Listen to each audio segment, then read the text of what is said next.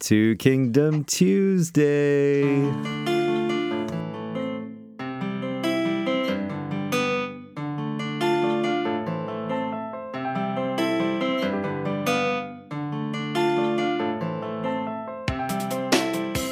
Andre freaking Beck, what's up? How's it going, Brett? Good. We never do our Australian accent on this show. You much anymore, hey? No, we don't. I guess it's a bit offensive where you are. Well, I suppose so. The blokes over in Oz like my Australian accent. Do they? Yeah, they do. No? They love it when I I nearly do got into a fight once Did you? because I did an Irish accent in front of an Irish person, and they didn't like it. It's bloody folly, mate. Why did you do that? Well, because when somebody talks in an Irish accent to me, it just sort of pops out. Can't help it. The guys like my Don't you have that? yeah. Like someone just starts talking, you're like, top of the morning to you. Just get in there. Yeah, it's just that whenever Irish guys say anything, all I hear is Ireland's potatoes, IRA, Guinness. I just hear that. That's all I hear. I just IRA, potato, Guinness, IRA. And I'm like, dude, what are we actually talking about? I try my best. I can't follow. I just can't do it. But the guys like my Melbourne, welcome to Melbourne, Australia. All life's prime. Trees are beautiful. Cracks them up. Welcome to Western Australia is the quote. Yeah, totally. I was just skimming across the rocks, mate. So lucky to make it. So lucky to make it. Throwing around like a pinball in a pinball machine. Oh, pinball in a pinball pocket. All right. So that was a great start. What are we talking about today? With Two Kingdom Tuesday. Welcome. You're joining me for the first Two Kingdom Tuesday, Andrea. I think this is a good development, Mike. Yeah. I think it'll appeal to the masses more than a technical Tuesday. Yeah, probably. I like it. It keeps it on. And I do think 1689 Saturday is a good move as well. Yeah, 1689. We can't go wrong with that. I always felt it was a little bit dodgy, sort of making it all prescriptive that you can only smoke on a Saturday. Yeah. I mean, you should smoke every day. Everyone knows that now. It was a mistake. I repent of it. Totally. Yeah. Your legalism, your neo-nomism. I know, trying to limit that stuff to one day. I mean, what am I trying to do? The joy killer or something? Oh, boy. Yeah, exactly. Anyway, man. So we're working it out. This is good. It is good. So I must tell you also, I met a couple at church, and they have listened to the podcast, and they're dispensational. Oh, I'm sorry about that. That must have been awkward. I liked them. They were very good people, and I was just saying, like, you've got issues, and it's just I just want you to know in public, and they're probably listening to this. Dispensational people are cool. I have dispensational friends. You had. Yeah, no, it's true. Look, no. I got dispensational guys in the church. I love them. I did the funeral for a dispensational guy. Dude, what did you say at the funeral? Ago. Oh my goodness. No, he was awesome. He was a legend. He was a legend, but saved through inconsistency is my point. So you're saying, isn't it good that brother so-and-so is not flying around on a giant cube right now? Exactly. Even though he thought he would. Man, is he going to be wishing he went covenantal? No, it was just it was good talk. It was what I really liked about the whole the podcast thing was that when I meet people now who have been listening to this, and that doesn't happen a lot, but it's happened some, and it puts us in like light years ahead in terms of like the actual relationship, because if they've tracked through much of what we've said, they kind of know my angles on things that I don't have to you almost skip the introductions and go straight to the hey, awesome part of the friendship, and it's really cool. I like it. So yeah, so they weren't too deeply offended. They just don't like you at all. Okay, that's fair. So I don't think they would want to hang out at all. Well, that's true of most people, I think. But we did get you off that ledge, though, didn't we? No, look, Yeah, that is true. I think progressives are good. I mean, you're I'm at a cool with the dispensational progressives. seminary now, so that's. Yeah, man, it's all over the place. What are you majoring? Jewish studies? Yeah, I could do if I wanted. Yeah, you No, can. it was. Um, I also just picked up like a book of Doctrine of the Church by Hmm. Greg Ellison. Do you Hmm. know Greg Ellison? Yeah. Yeah, so he's like progressive dispensational, I Hmm. discovered. Hmm. Yeah. So I have to admit that when I get that, I'm just like I'm a little disappointed because I feel it's fairly clear that that's not right. But it doesn't perplex me in the same way that the more classical dispensational thing gets going. Like that perplexes me. Like Mm. I start to feel like I'm dealing with another religion at some of those points. Yeah. So I will not recant of my attitudes towards the kind of classic dispensationalism, but I do not wish to offend any progressive You know what brothers I and don't sisters. like about the thing we didn't even cover, but maybe probably not the best day for it, but just thinking like the actual practical outworking of the whole thing, with Darby and Schofield and the way it became a groundswell movement, and they just sort of didn't like the idea of the clergy laity distinction. You end up not needing any preachers, and they don't like preachers at all, and everyone just sort of brings their own little random thing, and Hmm. that's a whole nother thing that actually probably at a practical level. Is more of an issue for me, well, definitely look in the classical system of dispensationalism. Yeah, I think, but again, I don't think a lot of that's going on. Well, no, it is That's the going on only at a kind of groundswell level. dispensationalism. Yeah, yeah. Yeah, It's the only kind of dispensationalism I encounter that I have an issue with, basically. right, totally. It's guys coming up to me and telling me things like Islam is the beast in Revelation. It's just that kind of stuff that I get all the time, and it gets. At first, it was just annoying, but then when I start to actually sit down with some guys, I leave and I'm genuinely vexed by what I'm hearing. But like I say, that does not apply to the vast majority Totally. of So what are you saying? dispensationalists Islam's today. not the beast? No, dude. I'm Isn't it? saying that the locusts are helicopters. That's what I'm saying. All right. I don't know. Islam's quite a beast, if you ask me. It is a beast. Yeah, But that's true. that's another podcast. All right, good. But it doesn't have 10 horns, obviously. You can make it have 10 horns. No, 10 5 imams horns. in. Yeah, you can work it out. You can work something out. All right, so we're talking about two kingdoms, and I suppose the Yeah. dispensational thing kind of does fit into that, actually. But we're not talking about that. We're talking We're not about talking what? about that. Sabbath. The Sabbath. Do you? Yeah, Do you Sabbath? I do Sabbath. All right. But do you Sabbath? Of course I Sabbath. I'm a Sabbatarian. Yeah. You say wait, no, you're not. I am. No, you're not a Sabbatarian. I am No, don't, 100%. you're going to mislead people. I You're am a not. Sabbatarian. You're not a Sabbatarian. You're not. Go I've and been look with in you the on. 1689 Confession. You'll see a chapter on the Sabbath. I hold to the 1689 Confession. Okay. With Point me slight to the chapter. I happen to have the 1689 open in front of me, and I'm busy looking for a chapter on the Sabbath. I happen to have one open in front of me as well. A very nice that's letterbound good. one, just like the one that you bit into when you were getting your tattoo. Did you get one? I got one just like it. Dave Fandy gave it to me. But where is it? The Sabbath. The Lord's Day it's called, not the Sabbath. I'm in the chapter 19. Is that the wrong chapter? That's the law. No, but that's relevant. Where is it? The Lord's Day. Of religious worship and the Sabbath day. Mine is chapter 22, page 92.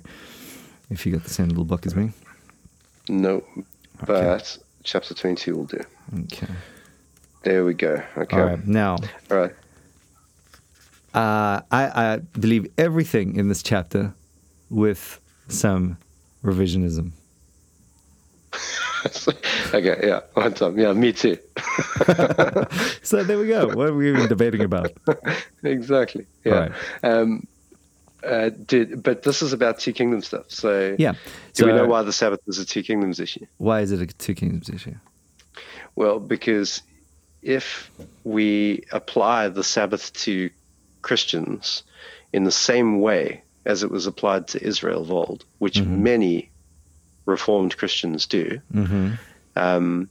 then we're essentially expecting the country that we're living in to operate as a theocracy.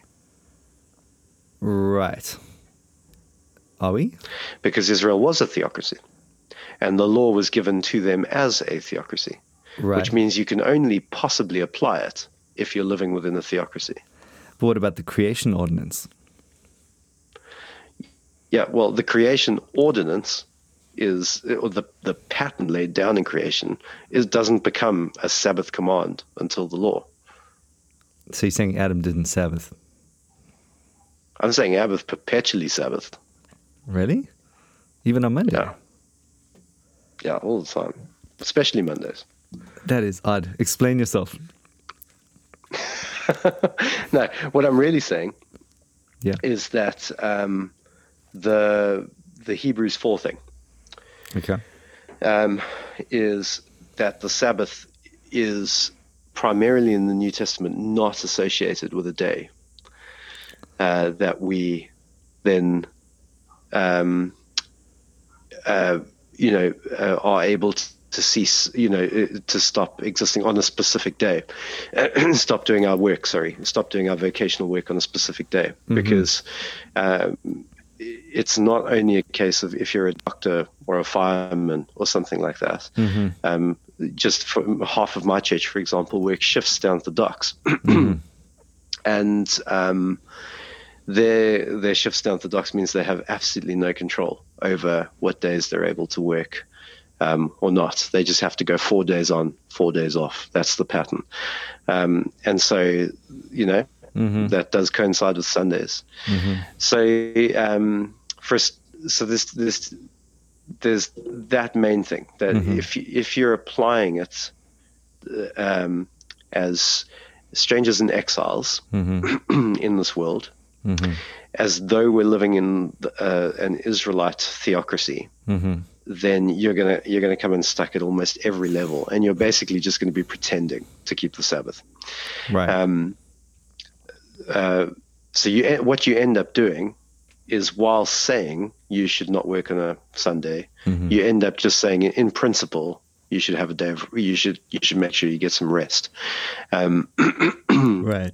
And so I don't think that that's really very consistent or very fair. And I don't think it applies to Two Kingdoms theology. So I think Two Kingdoms theology would necessitate that we don't interpret theocratic commands in a theocratic way. That even if the moral continues, it doesn't continue and apply in a theocratic form. Right. So the Hebrews 4 thing is saying that mainly in the New Testament it applies to our hope, the rest that Christ has given us from labor. All right. Now, you're saying, though, that it's still for those, because when you say Two Kingdom, I'm thinking like the world, the secular, and then the sacred, as it were, which obviously was a theocracy at that point, but now is the church, and so you're saying that there is if you go to Hebrews 4, for example, therefore, while the promise of entering his rest still stands, let us fear lest any of you should seem to have failed to reach it. The good news came to us just as to them, but the message they heard did not benefit them because they were not united by faith with those who listened. For we who have believed enter that rest, as he has said, I swore in my wrath, they shall not enter my rest, although his works were finished from the foundation of the world. For he has somewhere spoken of the seventh day in this way, and God rested on the seventh day from all his works. That was Genesis, by the way, author of Hebrews. And again, in this passage, he said, they shall not enter my rest, since therefore it remains for some to enter it. And those who formerly received the good news failed to enter because of disobedience. Again, he appoints a certain day today, saying through David, so long afterward, in the words already quoted, today if you hear his voice, do not harden your hearts. For if Joshua had given them rest, God would not have spoken of another day later on. So then there remains a Sabbath rest for the people of God. For whoever has entered God's rest has also rested from his works as God did from his. Right, so there it is. Now, you're saying that that's obviously, I think without doubt referring to what Christ has done in the gospel, right? Yeah, exactly. And through our faith in Christ, we now believe and therefore enter into what God has planned, and what That's the right. Israelites failed to enter into. I think that's good. Now, here's the trick. Here's the lynch. And maybe even... Sorry, go for it. Well, it's not only that, it's also what it's saying about the Sabbath itself. So it's saying that essentially the Sabbath it has been enduring since the creation of the world. So if you go back to Genesis 1, the Sabbath isn't a morning and evening or evening and morning, the seventh day. Right. It's an eternal day. Right. And so that's what I meant by Adam enjoying the Sabbath. Doesn't mean that he never rested from his labor. It just meant that actually, had he not fallen from the garden, he would have enjoyed eternal Sabbath, eternal rest with God. Well, that's but he fell from that. You said he was just enjoying it perpetually. I'm like, in my Bible, it says he fell. Yeah, totally. Yeah. Okay. Yeah. No. Yeah. That's what I meant. And so consider yourself explained. That's good. There we go. Yeah. Okay. I'm glad to be vindicated. No, it's but the interesting thing is that basically it portrays it as being, still going, and so all of these guys could have attained it, but never did. Right. And it's only through Christ that we can enter that rest. Right. But then there's also the expectation of the future of that rest as well. So, it's something that we enter into through the gospel, rather than simply by, not working on a Sunday, not through obedience to the law, but through faith in Jesus, we enter the rest. So that's where I think the fundamental difference between, the Sabbath under the theocracy of Israel and the Sabbath with the new covenant people. Yeah. I think that's the fundamental difference. Right, totally. So we've got the Sabbath that God creates on the seventh day, so to speak, is really the glory that he had planned for us, and through the covenant head, if he had obtained it through his good works. Obviously he fails, and so the need is for a last Adam or a second Adam. Israel comes as the precursor to that, and the echo of Adam. They fail, and that's what that's all about. Even just in the cessation of their labor, all throughout Israel's history, they need to stop physically doing physical things on a Sabbath day to give a picture, as every other part of the nation displayed this typological reality, this very vivid picture of complete cessation from work. The idea being that you work to enter into rest. So as surely as the work looked a certain way, the rest needed to look like rest. And as Adam was to work to enter into rest, but failed, so Israel also showed that the rest, which was just a pure cessation from work in a meritorious sense, was failed to enter into. And so all of this setting it up for the true Israel, the last Adam, Christ, who comes and perfectly works and therefore perfectly enters into that rest and makes a way for us through faith. Right? Am I on track so far? Yeah, I think that's bang on. Okay, yeah, exactly. Now, here's the lynch for me, okay, when it comes to Hebrews, and here's why I'm a Sabbatarian. He basically moves through two things, right? Firstly, you got this like exegetical detail going on, which I think is important and needs to be taken into consideration. Every time from verse 4 onwards, every time the word rest is used, what helps us to understand what kind of rest the author is thinking of, and obviously I think from context you get this as well. The word katapausis is used, and so you have this idea of a state, more than a day or an ordinance, so to speak.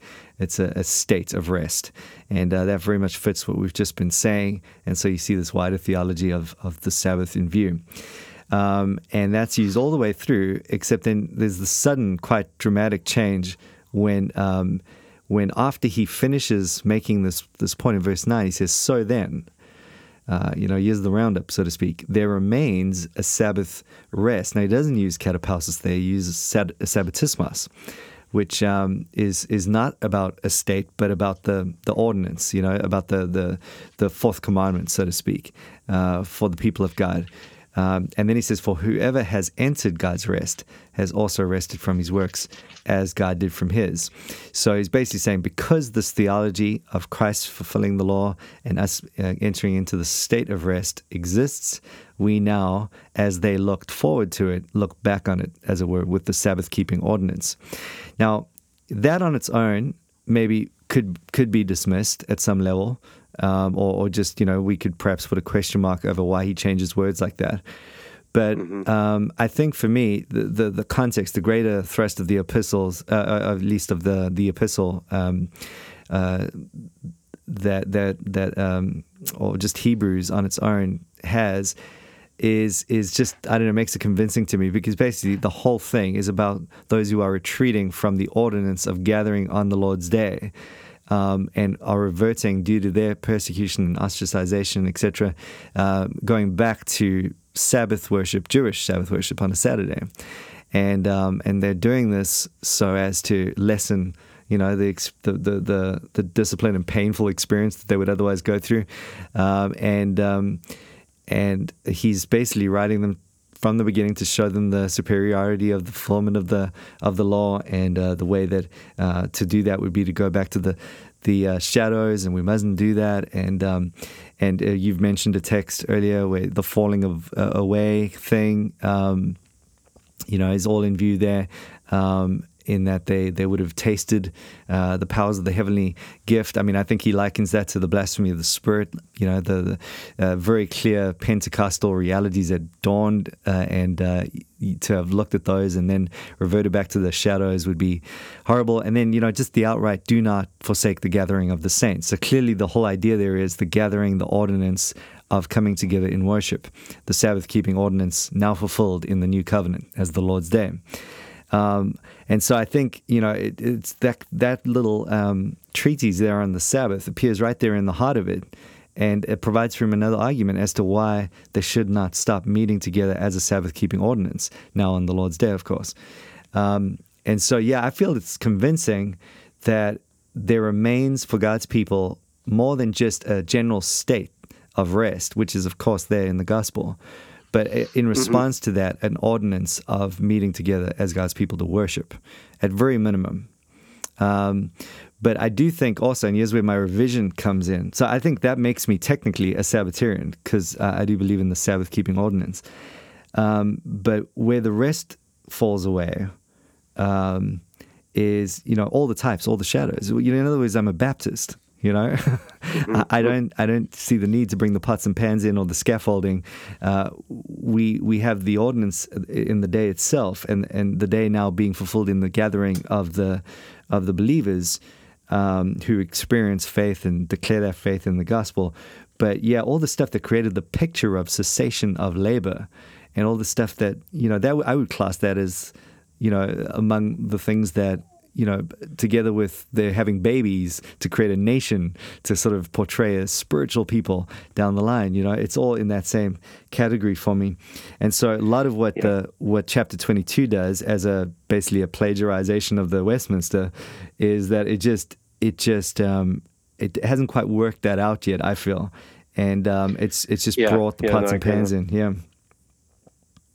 But go for it. Yes, I mean, I do think that you're right, that Hebrews is definitely its main aim is to get people to not give up meeting together as the church centered around Christ, rather than and not to go back to being Jews centered around the law. Yeah. I think the caveat I'd put in is that I'd be very surprised if the switch of words and the switch to sabbatismos was there to try and somehow drive them back to the fourth commandment as it is stated in the fourth, in the covenant with Moses. Right. Because it just seems like the rest of the book is driving very strongly away from any return to the law from Christ. And even if you argue that it is only referring to the sacrificial system, it's still using the kind of language that isn't carefully making that clear. So clearly the author is using a tone, and an emphasis that is so strongly driving to the gospel from the law that he's not worried about making those kinds of distinctions. So it would be very, very strange to me if he would suddenly pop a very carefully nuanced switch of language that would do exactly that. That's the only thing. So while I would say that it is significant that a different word is being used, I would be surprised if that was like a kind of theocratic keeping of a day in society. Now, okay, well, firstly, I'm not saying keeping of a day as much as keeping of a event, which is yes. Slightly different. I think you have. So just again. So the actual worship service, the worship service itself, is in view. Yeah, the gathering of God's people for worship. Yeah. Right, not so much the day, although I do believe there's a case to be made that would be the Lord's Day. Which is exactly the corporate, it's the corporate expressing. Yeah, I mean, I agree that there's a Lord's Day, and I agree that the church is gathered on it. Yeah. I don't think you see it in, and I think as tradition goes, I think it's good to keep that, but I don't think it's prescribed. And so I wouldn't be horrified to learn that Christians in a Muslim country were meeting on a Friday. Really? Yeah. Okay. So for me, I would. Well, they do. I mean, they do meet on a Friday. Yeah. And so they should stop, I would say, and they should meet on a Sunday. that would be my thing. Like, I think it's that important. But like, maybe to push on what you just said there, the whole, just in terms of him popping in that word, again, like if it's less of a pop in of a nuance as much as it is the obvious progression of an argument to me as I read the whole thing, because again, he has in view those who already have. I mean, the whole thing is in some way about the Sabbath keeping ordinance. If you think about it, that's basically what the whole epistle is about. In that they're reverting to that, they're reverting back to that as those who have already professed faith in Christ. They're reverting back to the Jewish Sabbath keeping ordinance, and so to make a case for what they should do if they wanted to properly honor that ordinance, it seems almost like the perfect roundup to the whole idea. But then, just also moving forward from that, I mean, do you think that so you believe in the moral law and its application today, right? Yeah, I do. I think that is that only like 9 commandments though, or what are you saying? No, I think you are commanded to keep the Sabbath. Okay. But I'm lost. In the same way that you are saying. Yeah. So I don't disagree with you. I think in terms of the application, like the way that we keep the Sabbath today is twofold. One, as individuals, we put our trust in Jesus, who gives us rest from labor. So when you're hearing rest from work, the fourth commandment saying, basically keep the Sabbath holy, you're interpreting that for the new covenant, guys, as put your trust in Jesus. Yeah. Right. At an individual level. Okay. So at a corporate level, the corporate expression of that is gathering together, which I agree with you is the emphasis of Hebrews. Okay. And I think probably is the significance of that change in wordplay. But that's it's less to do with the day and more to do with the gathering together. Right. Though I do. Yeah. Yeah. Okay, good. So it's almost like we're agreeing, except for the actual day itself being the Lord's Day. And I think the Lord's Day is the Lord's Day. I'd be slow to call the Lord's Day the Sabbath in the New Covenant sense. But the gathering of God's people, which did take place on the Lord's Day, the Christian Sabbath. Would you go with the Christian Sabbath? And Christian. Yeah. What do you mean? Would you call the Lord's Day the Christian Sabbath? Go on, do it. Say you will. Can I say my hesitation? My hesitation is that it's partly the two kingdoms thing. So like nobody can keep that. Nobody can keep a day as a Sabbath. If you're not living in a Christian theocracy. But we've just said the Sabbath is not the Jewish Sabbath, which has all those theocratic elements to them. Yeah, totally. But even if it is the command to meet on a specific day, even that can't be kept. But that's like, why would you say that? Because you can't do it. Like yeah, I mean, well, let's put it this way: there is some people could do it some of the time, and I just don't think that that's the point. I think the whole Two Kingdoms thing is that actually it's the gathering of the people that matters, not the day in which they gather. So if they while we celebrate the Lord's Day as the day Christ rose in the week, and in that sense, yes, it is a kind of Sabbath day because it's talking about the day that Jesus entered that rest kind of thing. Yeah, I mean, look, I think just to not bridge into, I agree. It's almost another topic in some ways, but I mean, just think about what we've been talking about, though. You have this very, very clear Adam needs to work to enter into rest in emulation of what God has just done.